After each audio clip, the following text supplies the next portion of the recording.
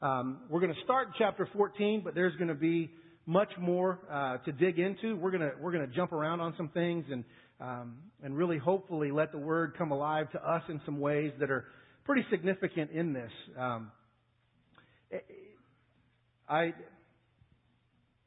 let you get there. Acts 14, page 926. That's just my Bible, I guess. But we have this here for us there. Let me just pray before we jump in. God, I beg of you to be the one that speaks. I pray that your Holy Spirit leads every word out of my mouth. I pray that it's your word that doesn't come back void, not mine, for your glory. In Jesus' name, amen. Life is crazy sometimes. It's weird sometimes how it happens. I remember the first time I had to change my dad's diaper. That seems like a weird thing to start a sermon with. But the reality is when I was in middle school, my dad got sick with multiple sclerosis. Ended up taking his ability to walk away, function of his legs. He was in a wheelchair. I went off to college. He was diagnosed with lung cancer, mostly self-inflicted by his smoking, but it crippled him that much more.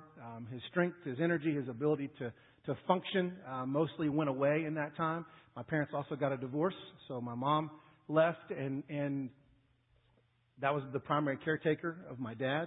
And so I would come home from college to my dad in a wheelchair, and there was nurses that would come by or whatever to do things, but I was tasked to change his diaper. And I thought, man, this is life coming full circle. The man who changed my diapers, and now I'm changing his. And life has a way of these full circle moments that happen. It wasn't always the most pleasant thing. I'm sure it was uncomfortable for him as it was me, awkward, messy, painful to a certain extent, probably physically more for him than me. But as a college kid, you don't think you're going to change diapers, especially your own dad's. And yet God has a way of these full circle moments happening. Sometimes they're not always pleasant in that. Sometimes they're incredible celebrations. Today, to see Andy baptize Audrey 17 years ago. 20 years ago, Andy gave his life to Christ, senior in high school at Round Rock. And then 3 years later, he gets baptized right there. And now 17 years later, he's baptizing his daughter. That's full circle. And that's a celebration of full circle stuff. God has a way of doing that. Sometimes it's awesome, and sometimes it doesn't always feel as good. But these full circle moments are things that I think God does on purpose. I think that Scripture tells us that he who started a good work will be faithful to complete it. I don't believe God leaves circles incomplete. I don't believe that he starts something and says, messed up on that, let me move on to the next one. He's constantly working in us, through us, around us, and using every situation, every circumstance, every thought process. He uses all of it for his glory to bring us to completion. And I think he has all about these full circle moments. Ultimate full circle is we get to be in his presence in heaven. Those that have a relationship with him. Not go to church and check the box, but relationship. Heart change, like Andy was talking about that knowing him here versus knowing him here. And choosing to step into that. And I want to look at a couple of things in Scripture that are full circle moments that are there. So Acts 14 is where we're going to be. And we're going to start in verse 19 of that chapter. And I'm going to break it down a little bit as we go. And we're going to jump around just a little bit. So hang on. Acts 14:19 it says, "But Jews came from Antioch and Iconium, and after winning the crowds over." So you read that and you think, hey man, this is a celebration that's going on. So we had folks coming from out of town. It's like South by Southwest happening in the Scriptures right there. They're coming from all over, and we're going to get the crowds all excited, and this is going to be a great thing, and traffic will be horrible, and all of this will happen right here in what's going on. And so let me give you some history just a second. I don't want to bore you with it, but I want you to understand. Paul and Barnabas are on their first missionary journey. And they're traveling around to different cities and doing different things. In most of these cities, they're having some really good things happen. They are for the first time presenting the gospel so that it's Gentile and Jews available.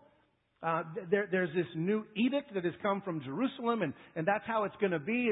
This is the way. You don't have to be Jewish. Now the door has been opened for Gentiles, and they're sharing this good news. And it's great stuff happening, and there are many coming to know Christ in this story. But they get to Antioch, And all this stuff happens and it's really good, but then opposition rose against them to the point that they had to shake the dust off their sandals and move on. Like, we're just not going to be here anymore. This is no good. We've hit a wall. We're done. Shake the dust off their sandals and move on. So then they move on to Iconium. And in Iconium, they're there and they show up and there's opposition again. There's great converts and some things happening, but then this opposition rises up and there's this rumor that's going around and it gets back to Paul and Barnabas, we're going to kill you. They find out about it, they sneak out of town and they run away from that one. Now they're in Lystra. This is where they are, in Lystra. The geography is not that important, but they're in Lystra. And now they're there. And as they got to Lystra, there was this crippled man, and you can read it just right before in the beginning of chapter 14. There's this crippled guy who's never walked in his life. His feet don't work. It's just terrible. And Paul, through the power of the Holy Spirit, heals this guy, and he gets up and he starts walking around. Probably jumping around, running around. He's using his feet for the first time in his life. So all of this happens, and the people of the city, which is mostly a Greek city, full of Greeks and that, they all of a sudden go, these are the gods, little g gods. And they called him Zeus and Hermes. Like, they went all out and said, you are the big dogs. Zeus and Hermes, that's who you are. This is it. And they began to worship them. They wanted to bring them sacrifices. They're saying, hey, we're going to bring all these animals and burnt sacrifices. We're going to do all this stuff for you. And Paul, you got to think, man, he's been rejected in city after city. He's probably going, finally, someone gets it, right? Someone understands how great I am. I am the man, right? That's not how Paul responded at all. Paul's response was, whoa. You're talking about false gods. There's only one true God. And he pointed them to one true God and said, do not worship us. Do not bring sacrifices to us. We are not these Greek gods, Zeus and Hermes. Those are false gods. We serve the one true God. And began to talk about the resurrection, began to talk about God's kingdom. They began to share these things with them. And to be honest with you, it didn't do much good. There was kind of a very little effect that it had. They just wanted to worship these guys.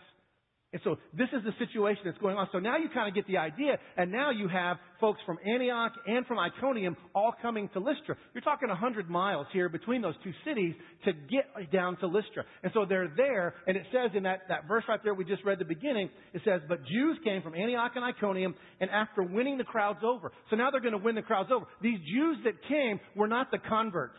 These Jews that came were not the ones that showed up and said, hey, man, we love what you did in our cities. We just want more. We're going to follow you on this world tour, and we want to hear everything you have to say. This is not who showed up. The ones that showed up were the ones that were ticked off.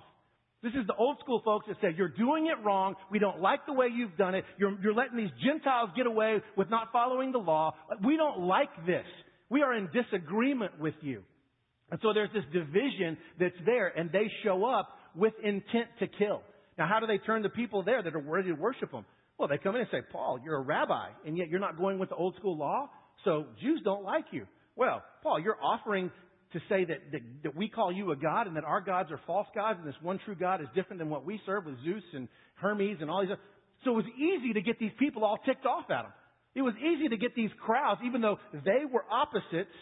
They had a common enemy in Paul, and they were able to rise up against them. So now you have this crowd that has risen up against them, and they are not happy. And they are upset with the situation. So the Jews come from Antioch and Iconium. After winning the crowds over, this pep rally is going to happen. Oh no, the rest of verse 19 says this.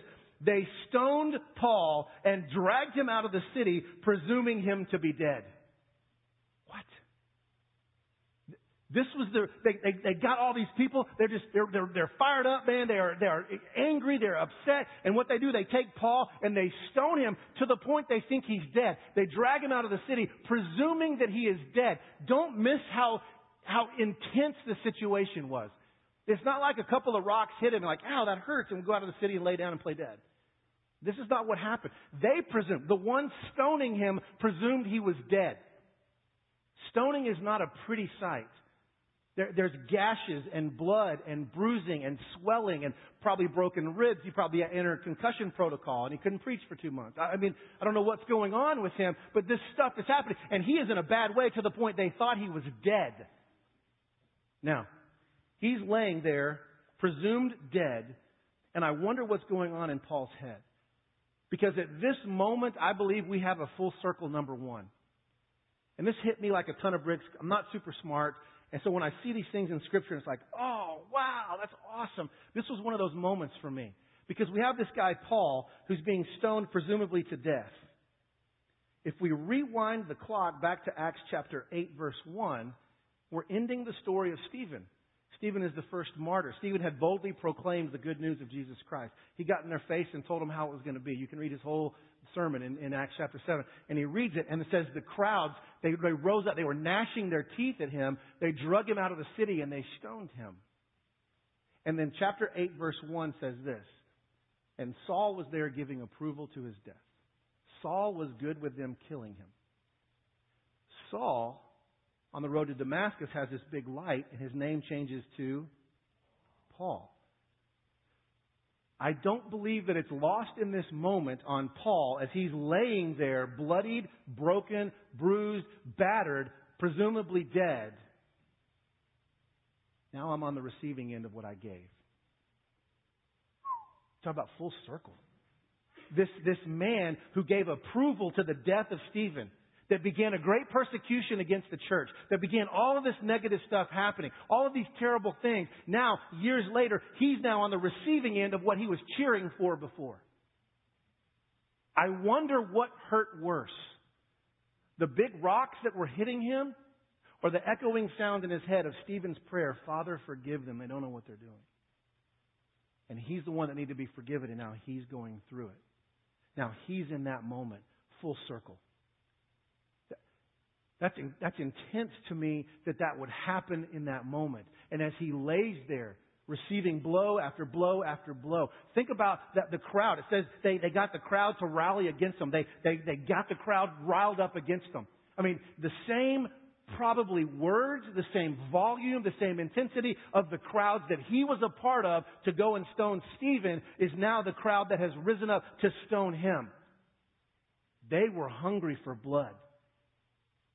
These were carnivores, man. They were going after it.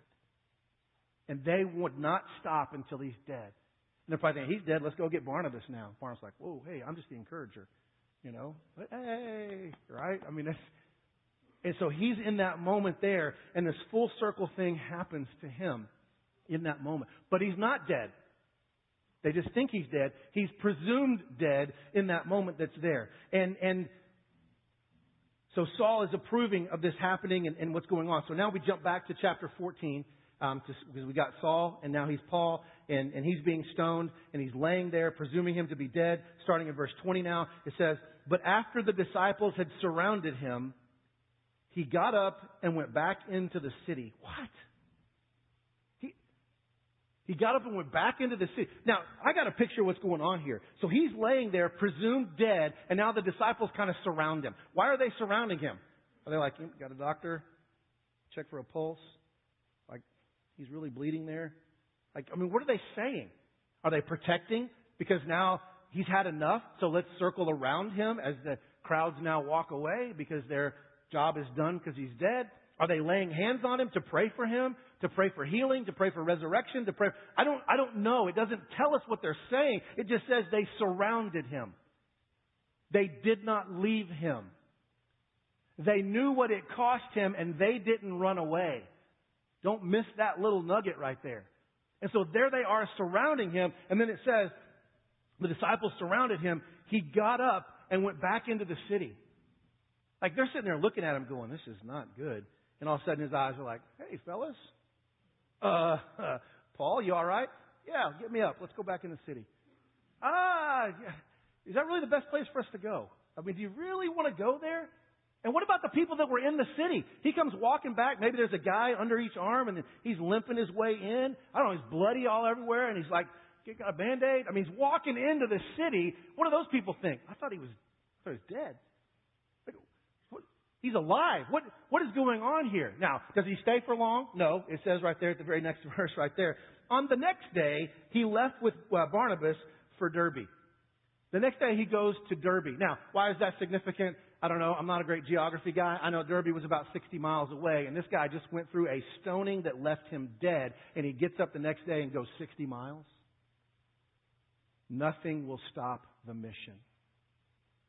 I will not stop. It doesn't matter what you do to me.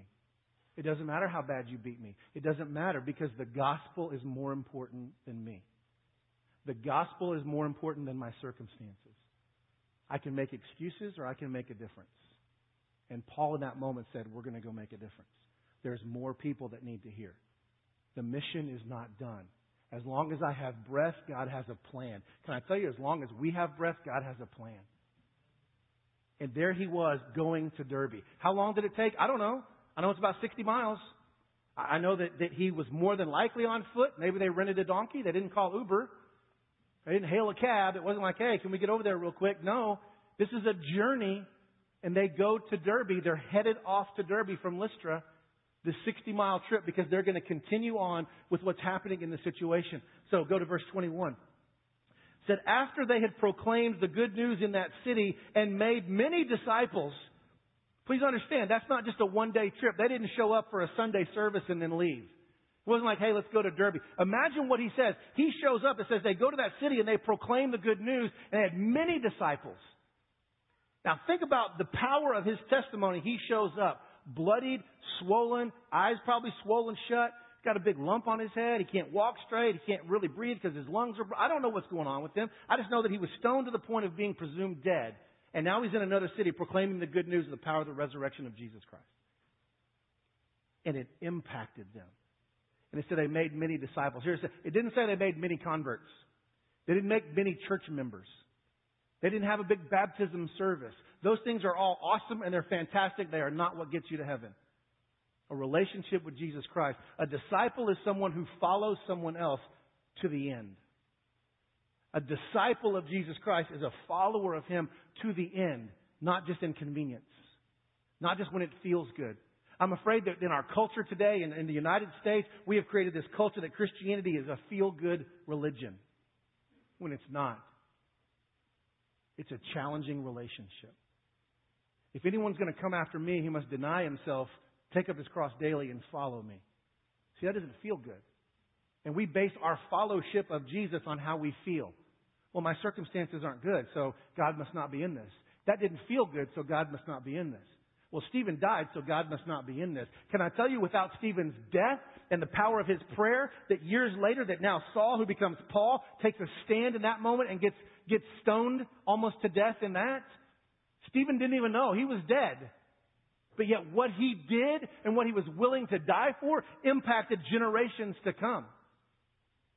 What we are going through is not just for us and it's not against us. It is for God. It's for His glory. And He will use your story for His glory, the good, the bad, and the ugly. He can take the worst of the worst and redeem it and turn it into a great story. Nothing is wasted in the economy of God, even our bad choices, even our bad circumstances. Even people coming against us when we take a stand for Christ is not wasted in the economy of God. And so there they go in this, and they get all these converts, and they say that we've made many disciples. And after they did that, then they returned to Lystra, to Iconium, to Antioch. And now they're going back to these same cities, back to the same ones where death was imminent, where people were against them. But yet there were people there. There were disciples there. And they needed to go and help them. They needed to see this. Because the last image that they saw was a broken, bruised, battered man walking out of the city. Is that the last image they want to see? Is that you look like you lost? They needed to see God win. And so He shows up back in the city. They go back to Lystra, to Iconium, to Antioch. And here's what happened. They strengthened the souls of the disciples and encouraged them in the faith.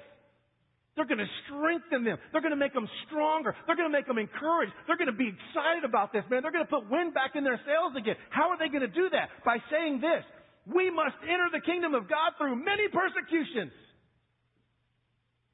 Look at me. I still got scars. I still got some wounds that are healing.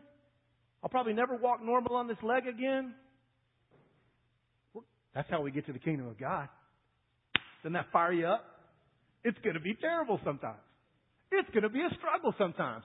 There's going to be people come against you sometimes. It's not always going to feel good. And it says that it encouraged and strengthened them in their faith. Hearing the reality of following Christ should encourage us. It should challenge us. If it comes too easy, then I question it. If you're not running into the enemy on a regular basis in your walk, then you're probably walking the same way he is. We need to be going head on against the enemy. He's coming against us, and he can't come against us if we're walking with him. It's time to walk against the enemy and towards Christ and run to the cross with everything that we have. And remember the power of the resurrection, and that's there. And we can be encouraged and strengthened knowing that the persecutions are great because people are recognizing, the enemy is recognizing that we're not living for ourselves, but we're living for something bigger than ourselves.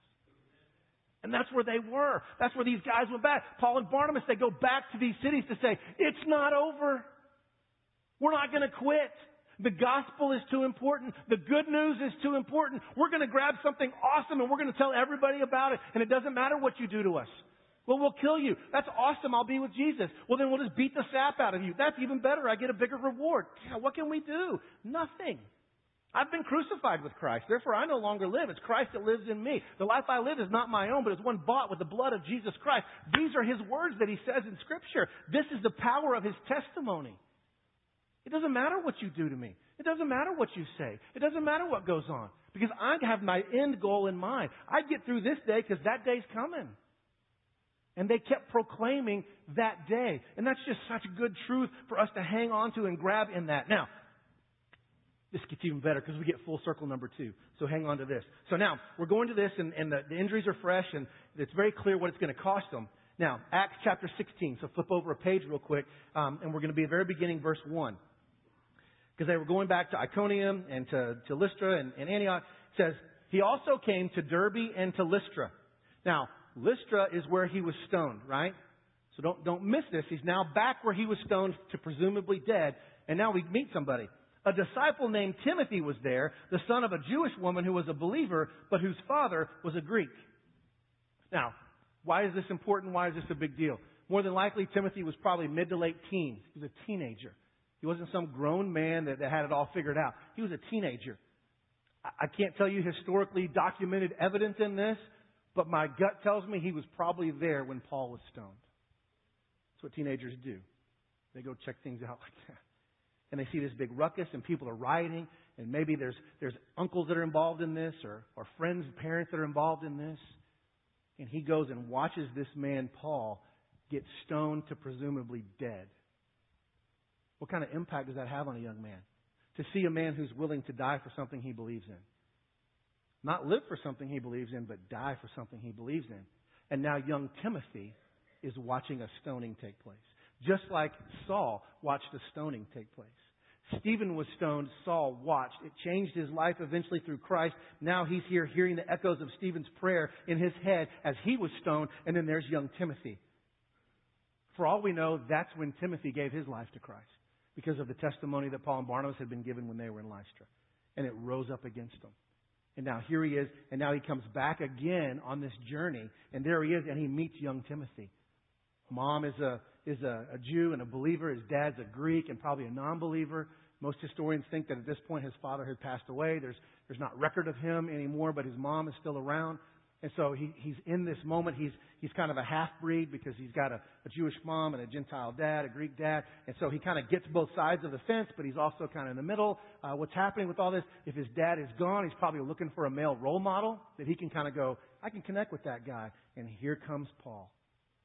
Back again. Still with the wounds, still with the scars, still with the same story about Jesus. And he's still proclaiming it what's there. And he's there either watching it or at minimum he heard about it. That doesn't happen in your town without everybody hearing about it. So he knew what was going on with that. And so it's there that's happening. And this is what goes on in verse 2 and 3. It says, the brothers in Lystra and Iconium spoke well of him. They spoke well of him. Imagine this, a testimony with a teenager with a great reputation. Wow. It's possible, guys. That people not just in your town, but other towns would speak about your character. Would speak about the kind of man or woman that you are. That's a big deal. That's a big deal that these people in his town and other towns, it says that they spoke well of him. Not well to him. They spoke well of him when he wasn't around. When they were talking about him behind his back, it was the good things they were saying. His character spoke louder than his mouth did. That's pretty impressive to me, that this young teenage man had that kind of a reputation in cities around there, that they spoke well of him. So Paul knows this, and Paul wanted Timothy to accompany him. He's like, hey, bro, you're young. You're excited. You'll take on hell with a squirt gun. Let's go. I need someone like you on my team. We don't know what happened to John Mark earlier. Bailed on him, and maybe he got tired. Maybe he quit. Maybe, I don't know. Maybe they had a fight. I don't know what went on. But now he's saying, Timothy, let's go. Let's go. We got a mission. We got big things to do. You've seen what it might cost you. You've seen the stories. You've heard the stories of Stephen. You saw what happened to me. I want you to go with me. I want you to go with me partly because you know the Jewish things because of your mom. You know the Gentile things because of your dad. You can speak to both crowds. That's pretty impressive. That's pretty important too. So he says, I want you to accompany me. Here's what he says. Paul wanted Timothy to accompany him. And he took him and circumcised him because of the Jews who were in those places, for they all knew that his father was Greek. Circumcision was not a requirement for salvation. That had been taken care of. The elders and the apostles in Jerusalem had given the creed that says, no, salvation is for all through Jesus Christ. It's not what you can do of yourself. There's no law you have to follow. Jews didn't always like that. That's part of the stirring that got the crowd all raised up. But he says, listen, you don't have to do this, but if you do, it'll make our mission that much better. If you're willing to do this, you'll have voice with both Jews and Gentiles. You'll have the ability to do that. But it's going to hurt a little bit. Right? And this is a teenager. This isn't a 3-year-old kid in the hospital. This is a teenager says, all right, just go. I mean, you know what? How do you do that, right? Knowing the pain that's coming. But you know what? It's less than what he just saw Paul go through. It's minimal compared to being stoned to the point of being presumed dead. You know what? I'll do it. Sign me up. I will make that sacrifice. Even though it's not required of me, it's not a have-to thing, I will do it because the mission is greater than my comfort. The mission is greater than what I feel. The mission is greater than my circumstances, and I will go through that. I will willingly go through that so that I can have a voice with everyone to share the good news of Jesus Christ and the power of His resurrection. That's bold. That's big time. And the power of this, what we would say is a terrible situation of Stephen getting killed, a terrible situation of Paul getting stoned, presumably to death, now brings Timothy along to this. Do you see the generational blessing, what God uses full circle? What the enemy intends for evil, God uses for good. Nothing is wasted in the economy of God. And what He starts in you, He will finish. And our bad stuff is used for His glory, our story for His glory. We've got to quit whining. I've got to quit whining. The mission is so much more important than our comfort. And so there he goes. And they take off. They're going to do whatever it takes to get the message out. Verse 4 and 5 in Acts 16. As they went through the towns, they passed on the decrees that had been decided on by the apostles and elders in Jerusalem for the Gentile believers to obey.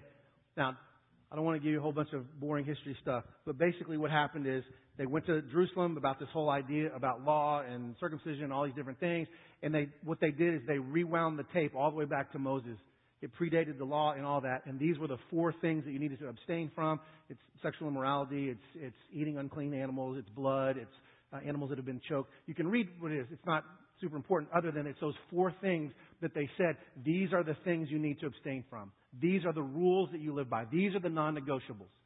This is where we're at. And so they went around and they're telling these decrees. They say they passed on the decrees for the Gentile believers to obey.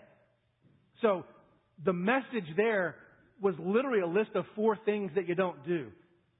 In addition to, obviously, the resurrection and the kingdom to come. And they do this. And it says, so the churches were being strengthened in the faith and were increasing in number every day. What happened when the church was challenged to obey? When they obeyed, the church grew in numbers and it grew in strength. I think part of the reason the church in America and the world today is not as strong as it was is because we're choosing not to obey because it doesn't always feel good. And it's time for us to choose to obey. God didn't give us the 10 suggestions. It's the 10 commandments. He didn't say if anyone wants to follow me, he must deny himself, take up his cross, and follow me 3 days a week. He said, this is what it is. This is what you want. Seek first the kingdom of God and His righteousness, and all these things will be added to you. As a disciple of Jesus Christ, He gives us our priorities. He gives us our focus. He gives us our action items. And He expects us to do it. But it doesn't feel good to take up my cross. It doesn't feel, you don't feel good for Him?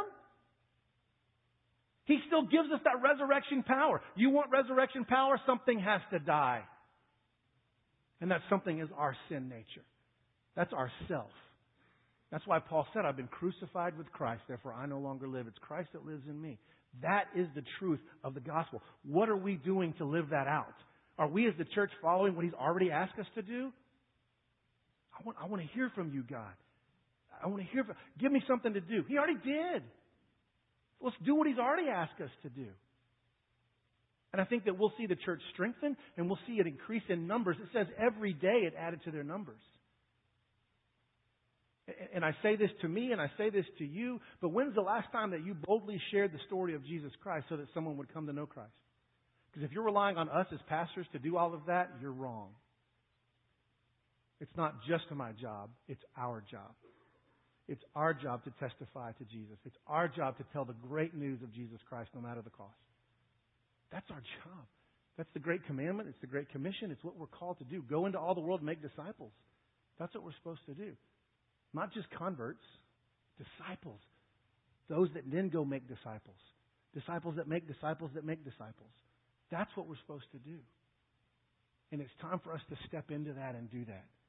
And so here's what they did in that. And it said that the end result was the strengthening of the faith, increasing of the numbers. And it wasn't because the message felt good. It wasn't because it was easy believism. It wasn't because, hey, that's what I wanted to hear and you made it easy for me. It was because you need to obey the decree. Obedience is the key for all of us. Obedience. He loves obedience more than sacrifice, He tells us in Scripture. And that's His words, not mine. Is it going to be easy? Nope. Is it going to cost you? Yep. Is it going to feel good? Nope. I'm not going to lie to you. Following Jesus is a contact sport. And we got to get in the game. It's not a spectator sport. There's nowhere in Scripture the gift of spectating is there for us. We are to be active participants in the sharing of the gospel. And we've got to share that with them. It's going to be hard, but John 16:33 said this. Jesus said, I have told you these things so that in me you may have peace. In me you may have peace. In this world you will have trouble. Bingo. In this world you will have trouble. If you're not having trouble, check how you're walking with Christ. I'm not saying you live in trouble 24/7. But I'm just saying it's not always a walk in the park. It says, in this world you will have trouble, but take heart. I have overcome the world. He's overcome the world. We win. I read the end of the book. We win. We should live like we're winners. We don't have to live losing. We don't have to live with our head down. Even though the enemy may come against us and we feel like we're losing, we feel like we're beaten to death, we feel like we've been stoned and our ribs are broken and our concussion is there, all of these things are happening, we've got wounds that are bleeding and I'm not sure I want to go on anymore, then we remember the mission, we remember the good news of Jesus Christ, and we get up and go back into the city again. We get up and go back, and we get up and say, hey, come join me on this. Come be a part of it. Every one of us should be a Paul and should be investing in a Timothy. Every one of us as a Timothy should be looking for a Paul and then investing in the next Timothy ourselves. That's the process by which it works.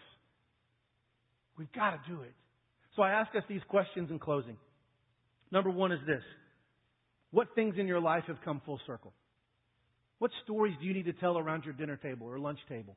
What stories do you need to tell your kids? Kids, what stories do you need to tell your parents? Some of those stories haven't come full circle yet, but you're excited to see them do that.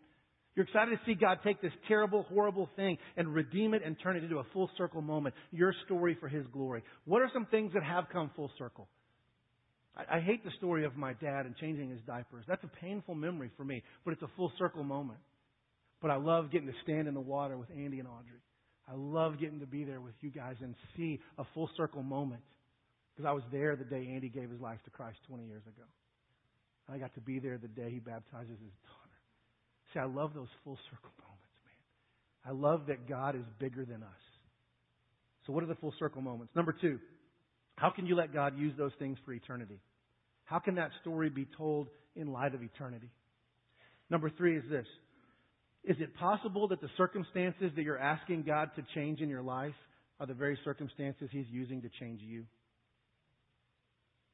See, because I'm guessing Stephen probably thinking, I'm not sure I enjoy this stoning. Paul, I'm not sure I enjoy this stoning. Jesus, I'm not sure I enjoy this beating in the cross. See, we want circumstances to change because we want it to feel good. And God says, I want you to keep going even when it doesn't feel good. Because the mission is there. And that's the circumstances I'm going to use to change you. And we have to learn hard lessons sometimes through our choices, through our lives, and through the lives of others that hurt us. But God has a plan. Our story for His glory. And then finally is this. Are we willing to enter the kingdom through many persecutions? Are you willing to say, you know what, I'll take it. As hard as it may be, I'm willing to step into it because of what He did for me. God will never ask you to do something that He wasn't willing to do Himself. And when He says, come and follow me, take up your cross, follow me, Jesus already did that. He took up His cross to follow His Father. Now we take up our cross to follow Him. I hope you're encouraged by this. I know it's hard and it's heavy, but I love these full circle moments. And for God to use one of the most horrendous deaths ever of stoning to death and the pain of rocks hitting you over and over again to death for Stephen, and then it transitions to Saul, to Paul, and then transitions to Timothy, and it's generational of the story being told.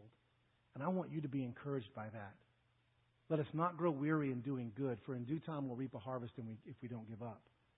In your point of resisting sin, have you shed blood yet? I don't think we have. Let's continue to fight on, to fight the good fight, to run with perseverance a race marked out for us. God's got a great plan if we'll just pursue it. Don't sit and wait. You've been called. Let's go. And if there's anybody in this room today going, man, that sounds tough, Alan, but if that guy loved me enough to die for me in that way, that guy loved me enough and these other people had that vision of understanding of what Jesus did, therefore they were willing to go through what they did, maybe I need to know this Jesus guy. Maybe I need to give my life to Him for the first time and not just have Him here, but here and make that difference. If you want to do that, please come and talk to one of us. They'll be up here to pray with you and talk with you about how to give your life to Christ. Not just your word, your life. Because that's huge. That's eternity. So let me pray. Band's going to come up and we're going to just step into a moment of response. This is on you to be obedient wherever I ask you to just kind of focus on God right now and say, all right, what are you telling me to do, God? What is this step of obedience I need to take? What is it that I need to confess and repent? What is it that I need to stand up in the midst of? What city do I need to go back into? What thing are you using in my life to come full circle for your glory? I'm going to let you deal with God on that. There'll be some people up here to pray with you if you desire that. But I just want to pray over you. Heavenly Father, I thank you for these stories that come full circle, that continue to go around and around and around, and you use them for your great glory. God, you used the death of a man named Stephen to impact an insane Osama bin Laden type guy. And it rocked his world, and then he had to go through it. Even when he gave his life to you, God, he was sitting there in the house, and Ananias had to be the one to go and pray over him. And you told Ananias, you said, he will suffer for me, and he did. But yet Timothy was encouraged. That young teenage boy was encouraged to say, I don't have to wait till I'm a grown man. I don't have to wait till I'm a grown-up to go and make a difference and tell the story. The mission is big. God, I pray we would all step into our mission today. If there's anybody that doesn't know you, maybe they know how to go to church, but they don't know how to be the church. They've never given their life to you. I pray that happens. I pray you use the full circle story of me and my dad. I pray you use the full circle story of Andy and Audrey. I pray you use the full circle story of Stephen, Paul, Timothy, to encourage and challenge us to step into that and become a disciple. For your glory, I pray, in Jesus' name.